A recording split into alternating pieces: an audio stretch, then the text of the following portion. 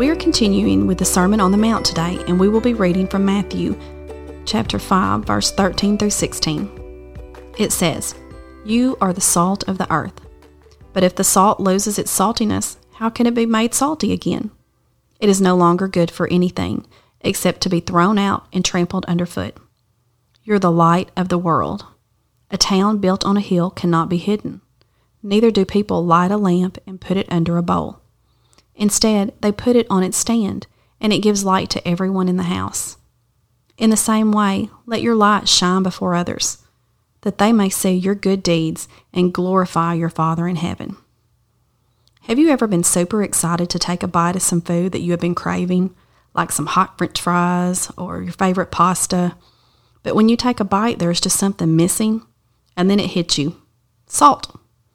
Once you add the salt, everything is right with the world again. What would you say if the person who cooked the food told you, "But I put a whole bunch of unsalty salt on that"? I don't know about you, but I would say, what exactly is the point of unsalty salt? Salt that doesn't affect the taste of the food is being put on is completely useless.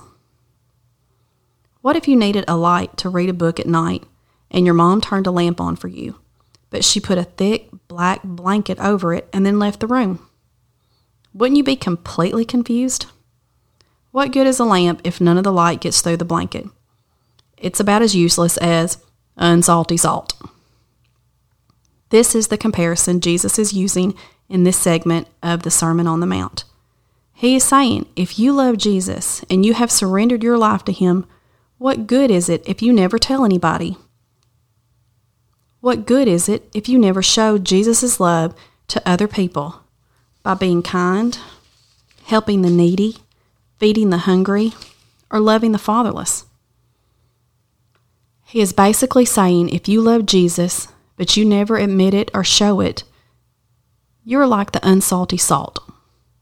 You really just don't have much of a purpose.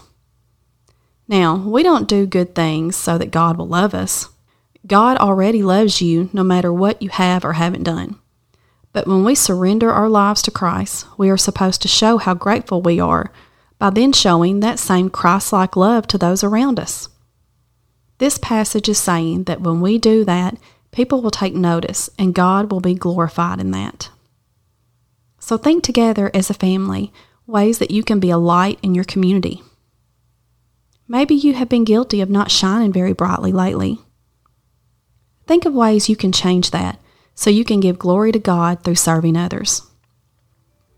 If you attend our bridge services, reach out to our pastors and they can help you find ways for you and your family to be a light and salt to our community. Tune back in tomorrow.